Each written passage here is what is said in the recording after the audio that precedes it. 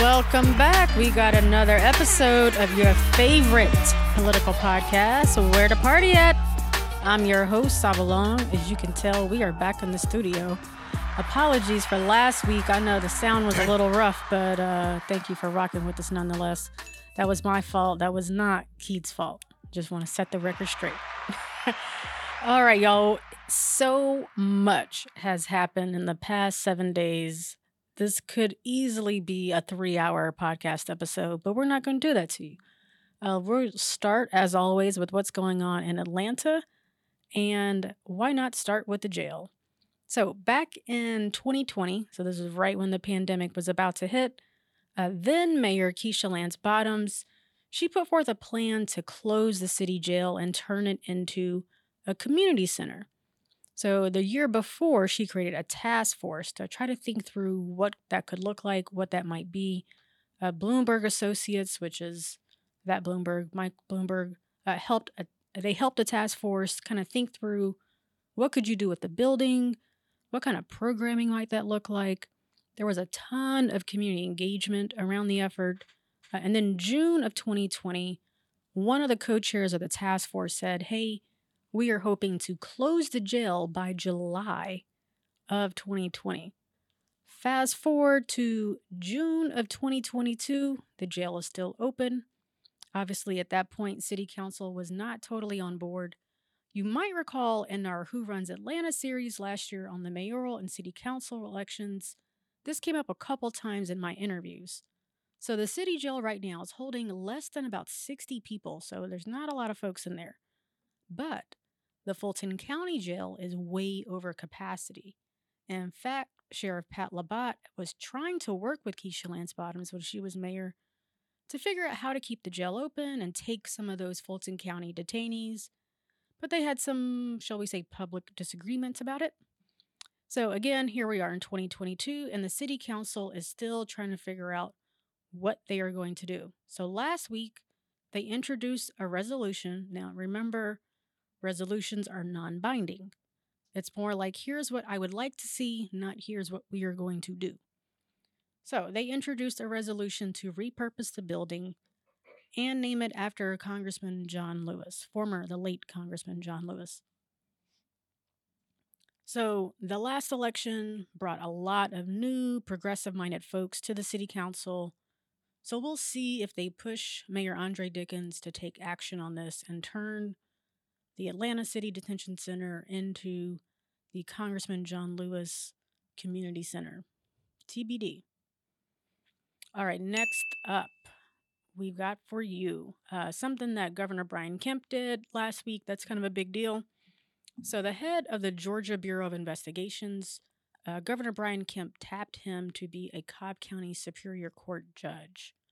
Now, there were 2 vacancies on the Cobb Superior Court, and Kemp made appointments for both of those seats. Again, if you're wondering, what does a governor do? This is one of those things. When there is a vacancy in a court, a state court, or a county court, the governor appoints those individuals. So both of the new folks will have to run for election when their terms are up.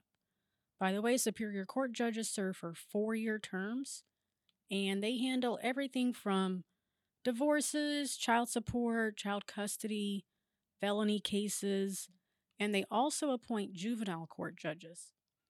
Of course, judges are nonpartisan, but as we will talk about later, their opinions are certainly informed by how they interpret the law. All right, so Kemp is going to have to name a new person to be head of the GBI.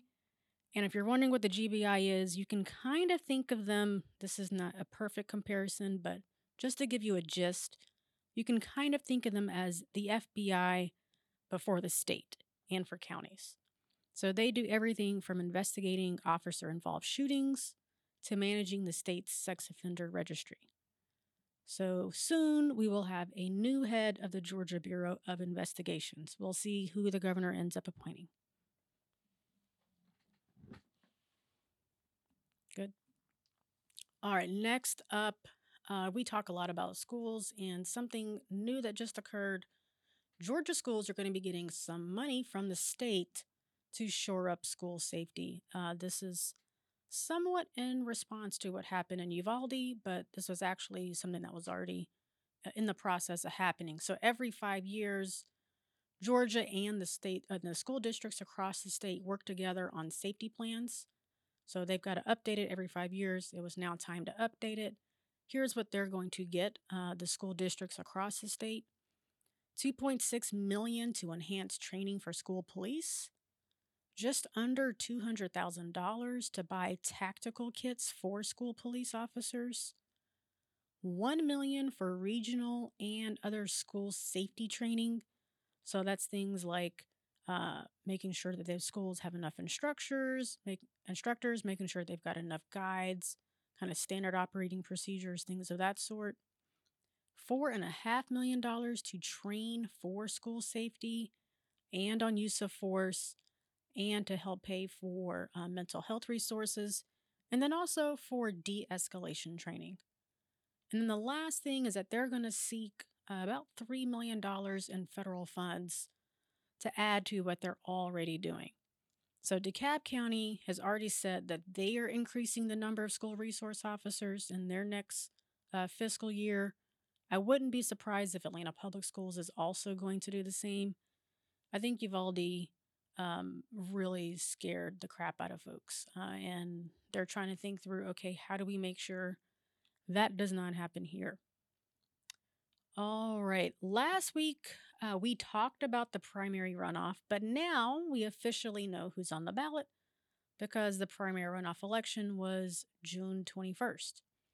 So the big question on the Democratic statewide seats was just how long are Stacey Abrams' coattails?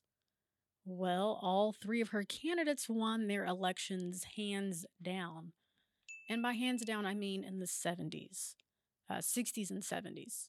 So on the Republican side, Vernon Jones went down in flames, but I do suspect you will see him in November on the campaign trail supporting other folks.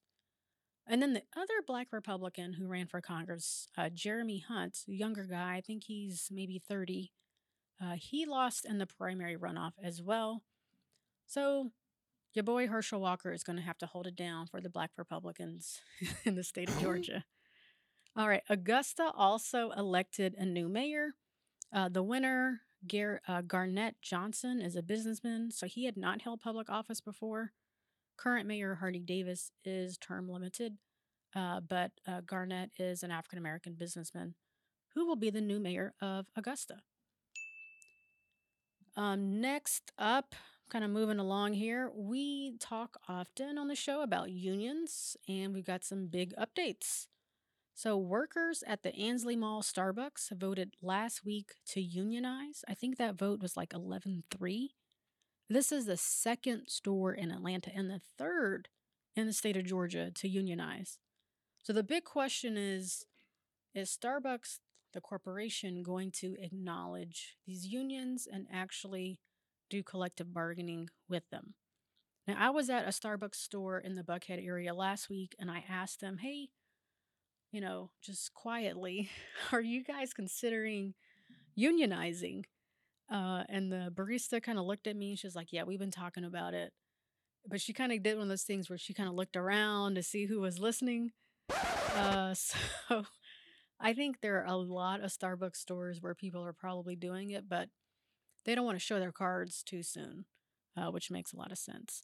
And by the way, the Democratic Socialists of America, the Atlanta chapter, they are the ones who have been working with the Starbucks stores in Georgia to unionize. And I personally find that kind of fascinating because it's one of those things where you would think the Democratic Party of Georgia would be working with those stores and those employees. But in fact, it's the Democratic Socialists of America, the Atlanta chapter. Just an interesting tidbit. Target workers at a store in Virginia are trying to unionize. They sent a petition to Target to do pay raises, pay increases, but the company is refusing to engage with them. So now they are going to the National Labor Relations Board. So we'll see what happens there. An Apple store in Maryland was the first to unionize last week. Now, Had this not happened, they're actually the first store that would have unionized was the Cumberland Mall location in Cobb County, but they decided to postpone the vote because they felt that Apple was kind of muddying the waters, and if they held a vote, it would not pass because of some interference from Apple. So the Apple store in Maryland ended up being the first to unionize, and we'll see what ends up coming from that one. And then the last one that I think is worth noting is happening right here at home, Delta Airlines. Delta Airlines flight attendants are undergoing a union drive. Take a listen to a portion of this video about their efforts. Delta is going to have a rough summer because they're severely short-staffed. The only way that the airline runs, the only way that it takes off, is by people working harder, doing more shifts, flying more hours than they ever have before. There are no real guidelines about who gets reassigned when, who gets rerouted when. There's no transparency. Oftentimes, flight attendants are stranded in the airport. They can't get a hotel room. They can't get a hold of anyone in scheduling because there's no one right there in their workplace to tell them where to go or what to do or how to be safe even. When you're planning to get home and feed the cat or pick up your kid from preschool and you're not getting home and you don't know when you are and you don't know how to tell people how to pick up the pieces of your life in the meantime, it's really hard. Delta flight attendants are the last group of flight attendants flying for a major airline today that don't have a union. I feel we see this American culture shift towards unions right now. And I know that we're going to win. Pilots at Delta are already unionized. And by the way, the pilots union just said that by the end of this year, they will have worked more overtime hours than in 2018 and 2019 combined. Which is really wild, right? I mean, 2020 and 2021, we know were impacted because of the pandemic. I'm sure y'all have seen across the board, folks, flights being canceled, flights being delayed. And I think this is part of what's going on there. All right, on to the big topic du jour, the Supreme Court rulings. Now, there were a ton of rulings that happened over the past few days. I'm only going to focus on a few of them. And by the way, if you're wondering, Ketanji Brown Jackson is not on the court yet. So she did not vote in these rulings. We will see her once this current session ends. And a reminder, she's going to replace Justice Stephen Breyer. All right, so the first one, we're taping on Monday, and this actually is a ruling that happened today, Monday. First up, a high school coach was fired for praying on the 50-yard line after games. Now, the court ruled that the public school district violated his First Amendment right. And from everything I've read, the players weren't mandated to pray with the coach. So to be honest, I personally don't see why he was fired. I'm not surprised that the Supreme Court ruled the way they did.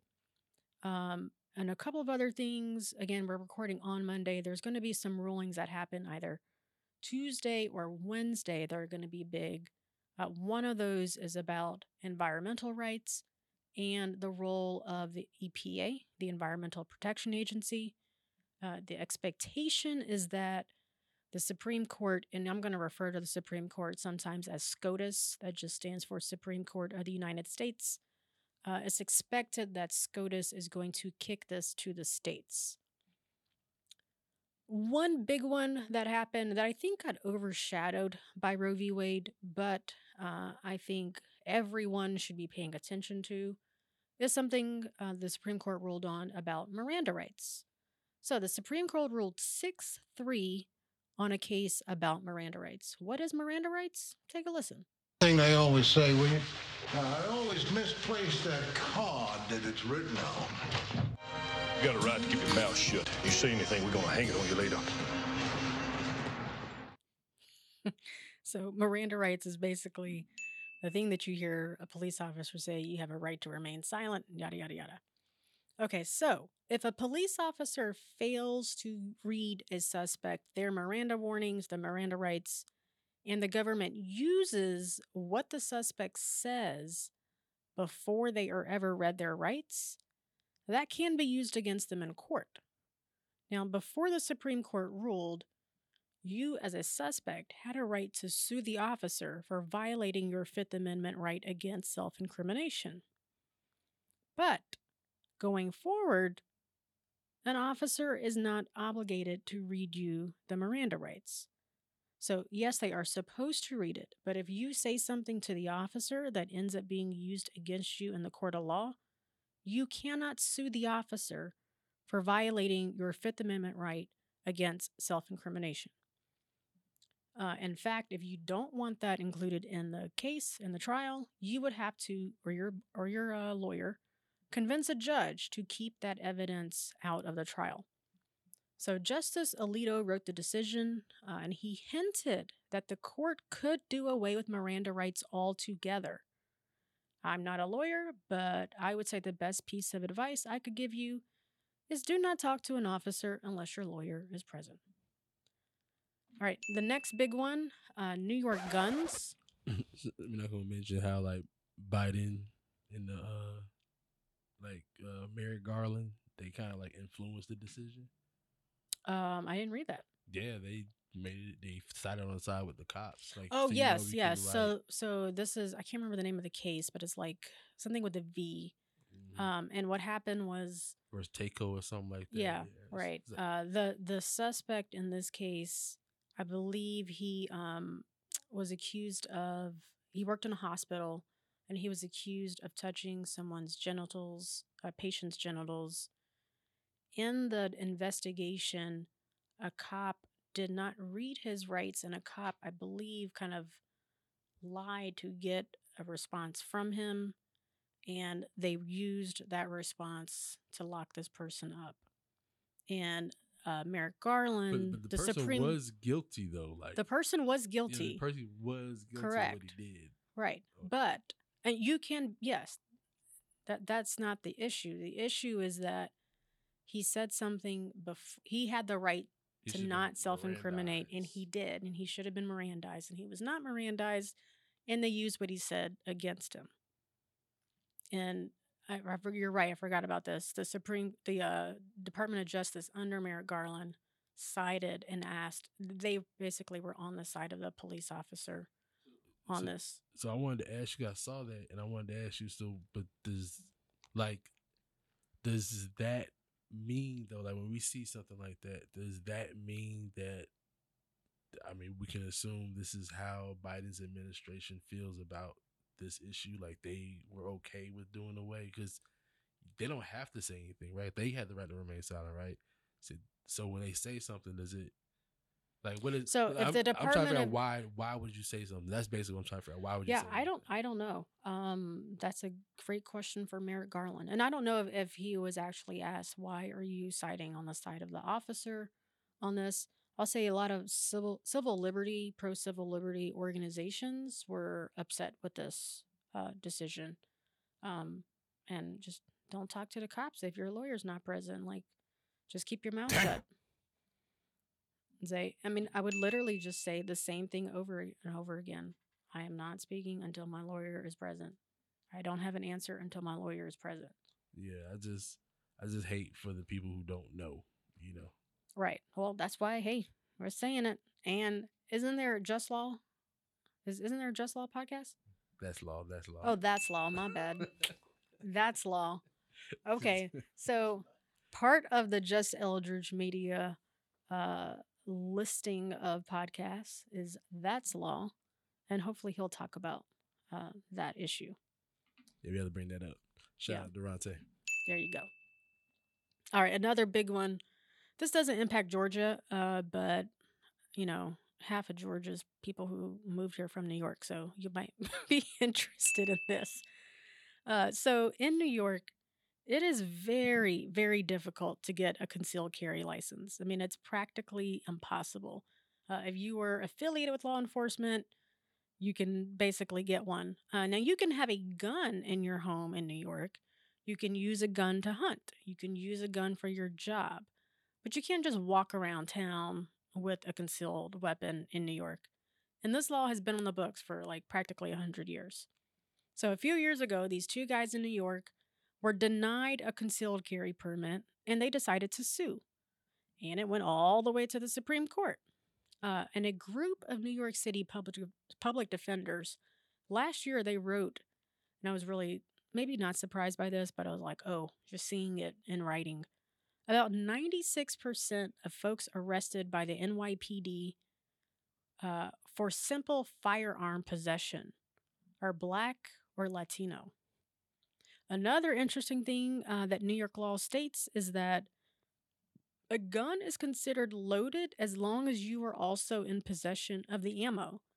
So you could have an unloaded gun in your car and the magazine next to it, but New York considers that gun loaded. Maybe because you can load it fast. I don't know, but I was surprised by that one. So the Supreme Court said that the New York law on concealed carry violates your Second and 14th Amendment rights. Justice Clarence Thomas, he filed the opinion for the court, and Justice Breyer filed the dissent. Now, the Second Circuit Court had previously upheld New York's law, so it had gone all the way up to the Second Circuit Court, and then the Supreme Court overruled the Second Circuit. So, in his opinion, Justice Thomas writes that the special need standard is demanding, and the special need is why you need to have a concealed carry. It requires a special need.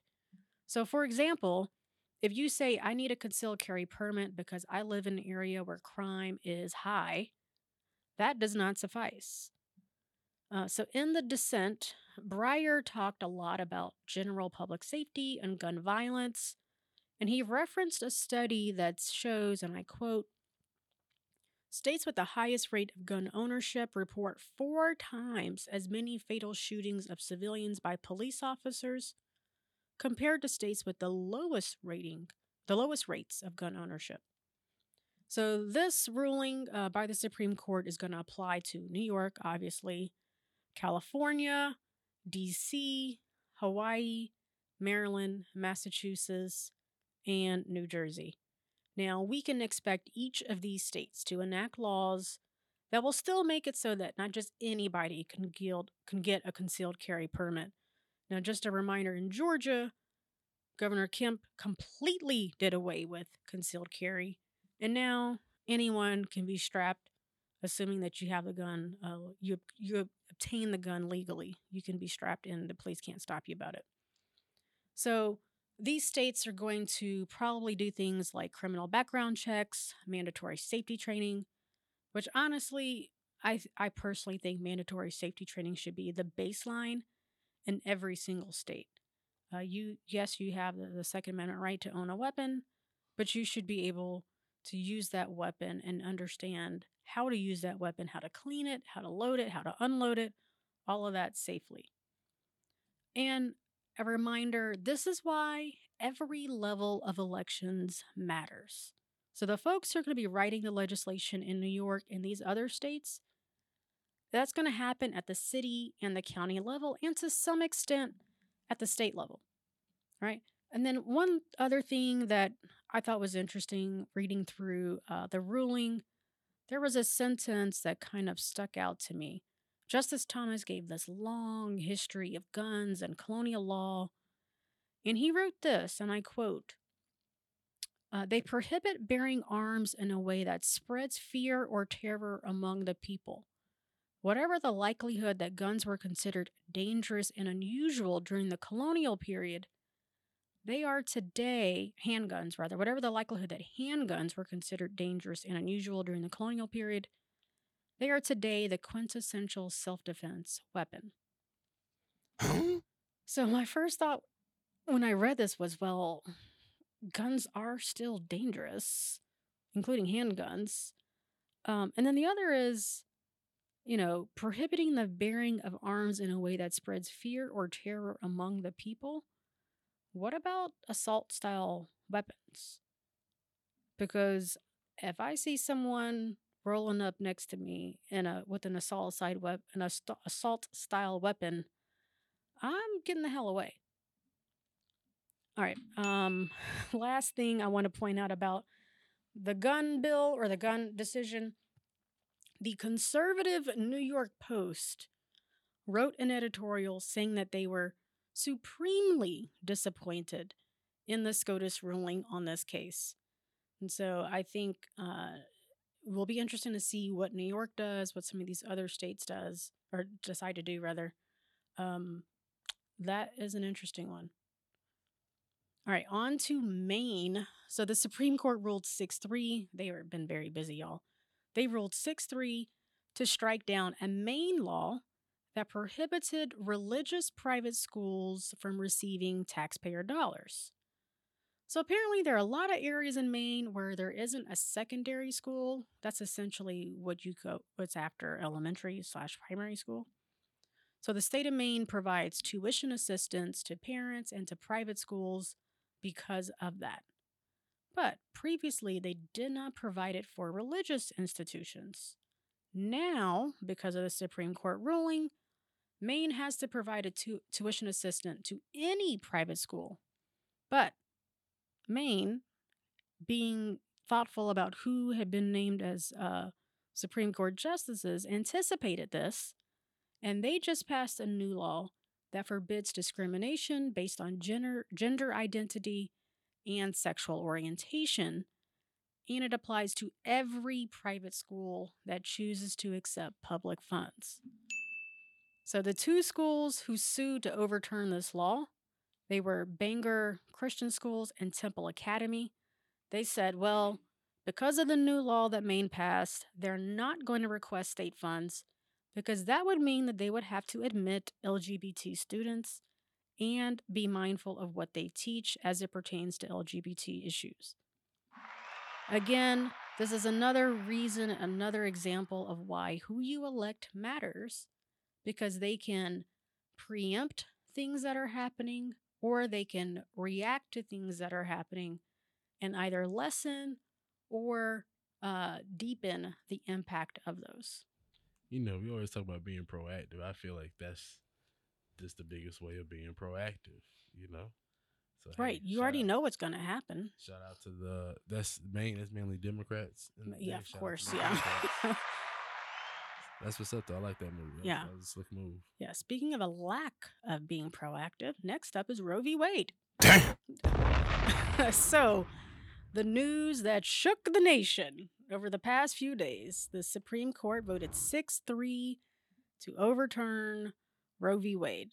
Now, before we get too far into this, I'm going to play for you what Judges Alito, Comey Barrett, Gorsuch, and Thomas said at their confirmation hearings as it pertains to Roe v. Wade. Agenda to try to overrule Casey. I have an agenda to stick to the rule of law. As a judge, it is an important precedent of the Supreme Court. By it, I mean Roe v. Wade and Planned Parenthood versus Casey. Been reaffirmed many times. Roe versus Wade, decided in 1973, is a precedent in the United States Supreme Court. It was reaffirmed in Casey in 1992 and in several other cases. So a good judge will consider it as precedent of the United States Supreme Court, worthy as treatment of precedent like any other. Roe versus Wade is an important precedent of the Supreme Court. It was decided in 1973. The Supreme Court has reaffirmed the decision. When a decision is challenged and it is reaffirmed, that strengthens its value. I believe the Constitution protects the right to privacy. And I have no reason or agenda to prejudge the issue. What would he have done if he'd asked? Senator, I would have walked out the door. It's not what judges do. Don't have any agenda. I have no agenda to try to. That last one, I believe, was about a Supreme Court justice saying who was being nominated, saying that if Trump had asked him to overturn Roe, that he would have walked out the door. So, Justice Alito delivered the opinion on overturning Roe. Now, I did an episode last month when the SCOTUS leak first happened, and we had a constitutional scholar on who's a Georgia State professor and actually clerked for Supreme Court justice. Now, by the way, the draft leak is pretty much the same thing as the official ruling that happened last week. Here's what our constitutional scholar had to say.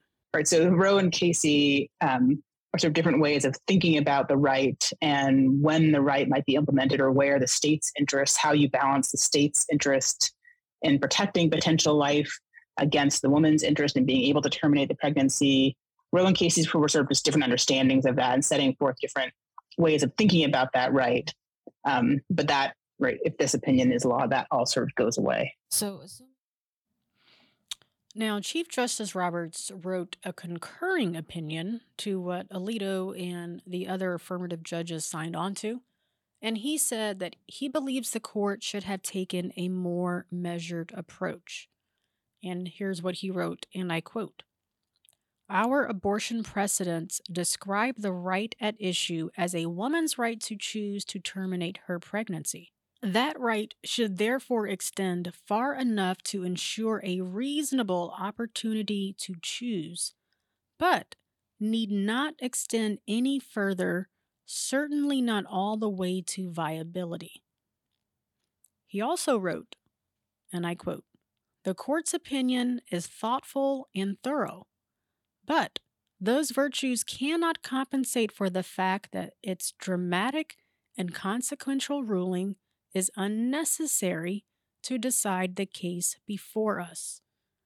And he also said that Mississippi, and that's what this case was about, Mississippi itself previously argued as much to this court in their litigation.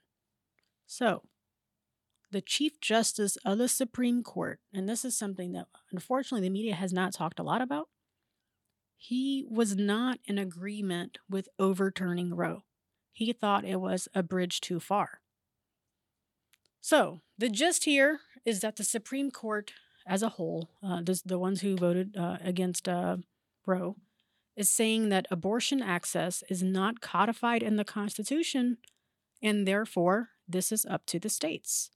So speaking of, let's start with Georgia and then we can branch out. According to the Kaiser Family Foundation, in 2019, Black women accounted for a staggering 65% of abortions in Georgia. The state's high abortion rate for Black women is almost double the rate nationally of Black women. That is pretty remarkable. So, how does this ruling impact them and other women in the state of Georgia? So, of course, no surprise, Attorney General Chris Carr, who's a Republican, immediately filed a motion in the 11th Circuit to allow for Georgia's, I'm going to put this in quotes because technically this is using Republican language, the heartbeat bill to go into effect. Now, this is the bill that was proposed in the 2020 session, and it makes abortions illegal in Georgia at the 6-week mark. Now, there are some exceptions for rape, only if a police report is filed. And there are exceptions to protect the life of the mother. So until the 11th Circuit rules, the current law is in effect. But the anticipation is because of what the Supreme Court did, the 11th Circuit will rule and say that the new Georgia legislation that passed is legal. So what do? What happens next? All right, needless to say, this is going to be a hot topic in the midterm elections, not just in Georgia, but across the country. And again, another reason why local elections matter. In the aftermath of the Roe decision, Metro Atlanta district attorneys have already said they are not prosecuting women who seek abortions. And then the Atlanta Police Department, under Mayor Andre Dickens, has been instructed to make any calls dealing with abortion basically a low to no priority. Again, this is anticipating that the 11th Circuit is going to rule and that Georgia will enact a 6-week ban. Now, there's a ton of debate about if this is going to end up being a silver lining for Democrats in Georgia and other battleground states. Will this be the thing that pisses folks off enough to vote Democrat?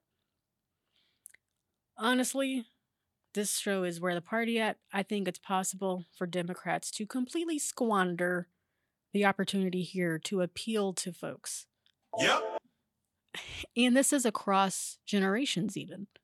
I remember seeing a couple of young women on CNN. They looked like they were maybe 20 years old. And one of the women said, something to the gist of, my rights are not for your fundraising. So right after this decision, Democrats across the board sent emails saying, hey, Russia's $5 to, push back against the abortion ban. That is not going to cut it. Telling folks to vote Democrats is not going to cut it. Democrats in Washington and in the state, or especially these battleground states, need concrete plans. Here's what we are going to do to protect your ability to get an abortion if and when you need one. And right now, and they need to do this right now because they have the majority in the House. They have the Senate. Here's what the president can say he's going to do through an executive order. Like, write the vision and make it plain. Like, they need to be very clear about what they're going to do. Now, while Democrats are twiddling their thumbs, corporate America is starting to weigh in. Dick's Sporting Goods, which I was surprised by that one, Comcast, Disney, Meta, aka Facebook, Netflix, and Warner Brothers, which is owned by CNN, and Discovery. They all announced that they would financially support employees who have to travel out of state for an abortion. Now, on Friday of last week, the AJC wrote 19 of Georgia's Fortune 500 companies either did not respond to requests for comment or declined to comment about if they were going to do the same. And then, no surprise, the Georgia Chamber and the Metro Atlanta Chamber also did not comment. When they say support financially, they mean like pay for plane tickets or like Yes. rides. Would they pay for the abortion as well? I don't know if they said they would pay for the abortion, but they would pay for transportation, so housing, like lodging, food, transportation, all that, which is significant. And I think I know for Dick's Sporting Goods, I think they said up to $4,000, so that should more than cover the cost. So it's like, I don't know. Like, do they have, like, are they gonna cut down on everything else too? What do you mean? Like Comcast, right? They have money for this, so will my Comcast bill come down as well? Like, because they're saying they don't have the money to. The reason why stuff is costing so much because businesses are saying, "Hey, we have to make money." Yeah, my Republican friends would say this is just virtue signaling from these companies. But this is one of those things about corporate activism, and is this within the realm of what a company should be doing? But I think the question is, when your government has failed you, what do? Is there a role for companies in that conversation? I don't know. No. There's only one conversation for companies for me. That's not part of this, Keith. It's all related. But I mean, I do think it's interesting, and maybe these companies are having private conversations. Like, I was talking to a friend right before I taped, who works for a major Georgia company, and she has started to have the conversation with her executive team, with the C-suite in her company, about what they're going to do. And so maybe the Deltas and the Home Depots and the Coca-Colas might do something, and they're just having internal deliberation about what that might look like. I think publicly traded companies honestly only care about one thing, and that's shareholder value. And so because of that, they're probably looking at what happened with Disney in Florida, right, where Ron DeSantis came after them. Although Disney pushed back very hard. But they're like, hey, I don't want you coming after my tax cuts. I don't want you coming after my incentives. So I'm just going to shut the hell up. I don't know. I'm not holding my breath for Georgia companies to engage on this issue. And then my real personal thought on this is that Georgia companies engage on gay rights, but they don't engage on women. And that's a problem. So either all or nothing.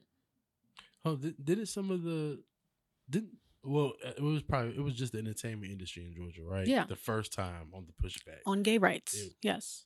Oh, it was for gay rights? It was for gay the rights. initial No. 6-week ban? They kind of said a little something, but it was nowhere near what they did. Yeah. Yeah.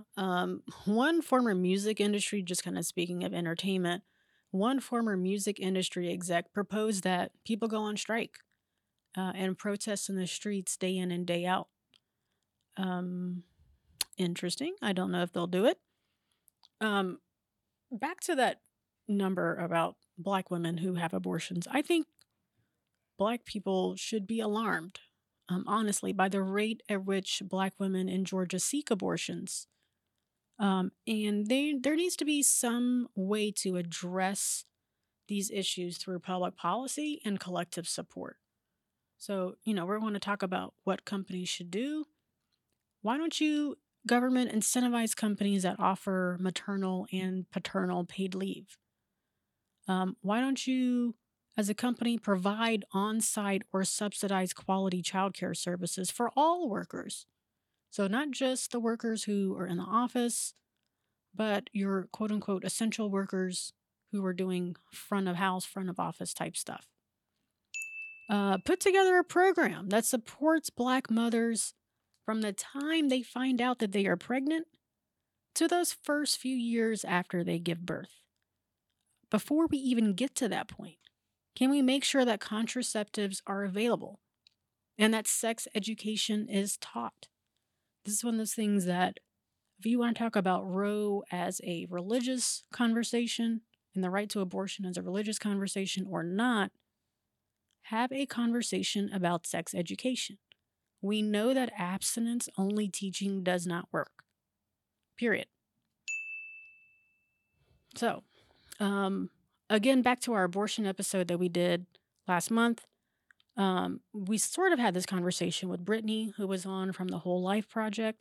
So again, if you believe that life begins at inception, support life from inception to the time that that person dies of old age.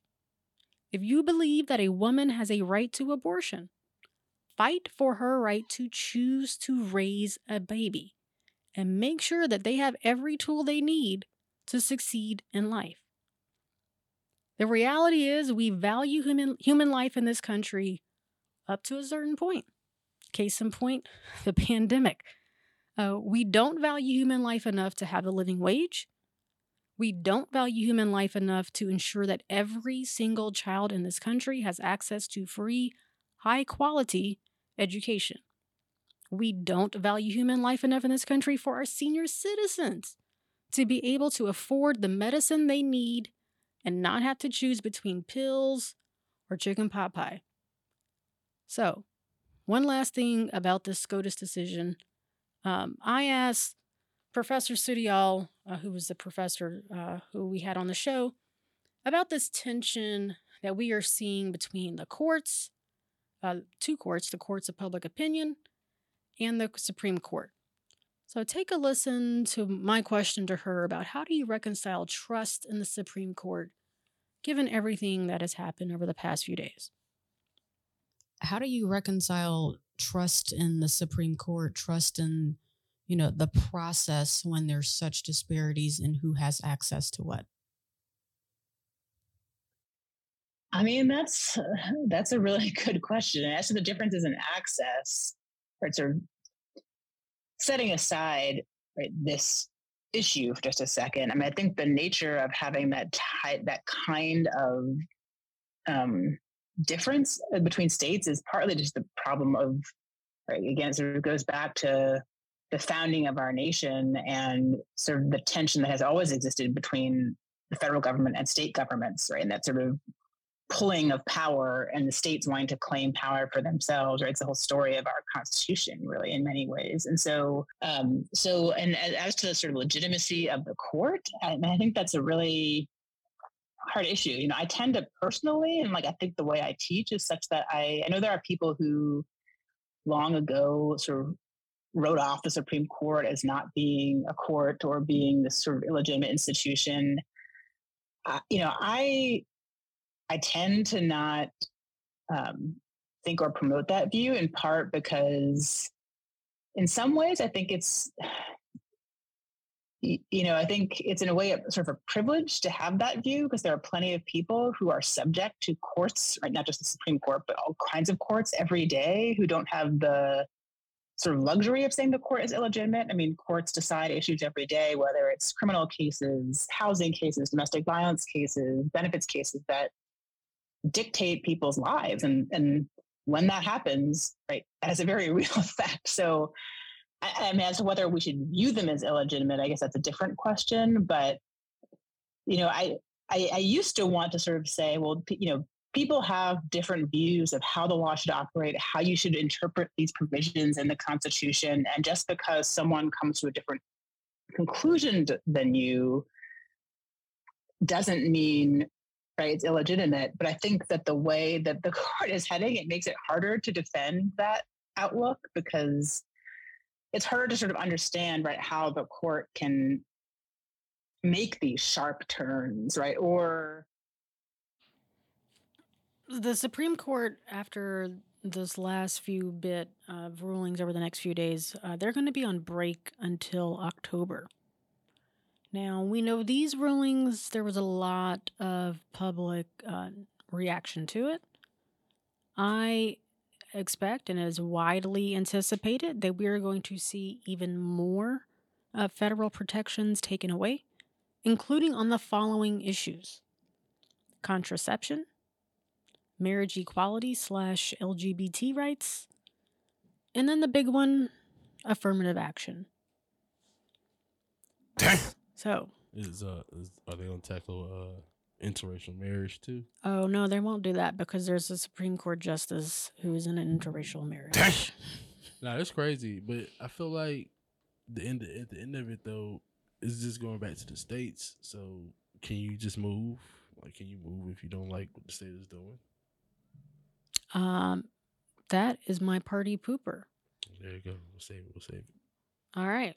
So speaking of, I'm going to say why that's a problem. My party pooper is Josh Hawley, who proposed something pretty doggone similar to that, Keith.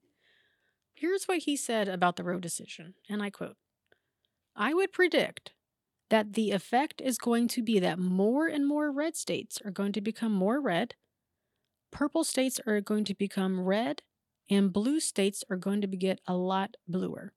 That was Josh Hawley. And then he says, "I would look for Republicans as a result of this to extend their strength in the Electoral College. And that is very good news." End quote. So, I'm of the opinion that we are already incredibly segregated. You can look right here in Georgia. The Democratic Party overwhelmingly wins their votes in cities. The Republican Party overwhelmingly wins their votes in exurban and rural areas. So Hawley's saying, let's do away with purple states.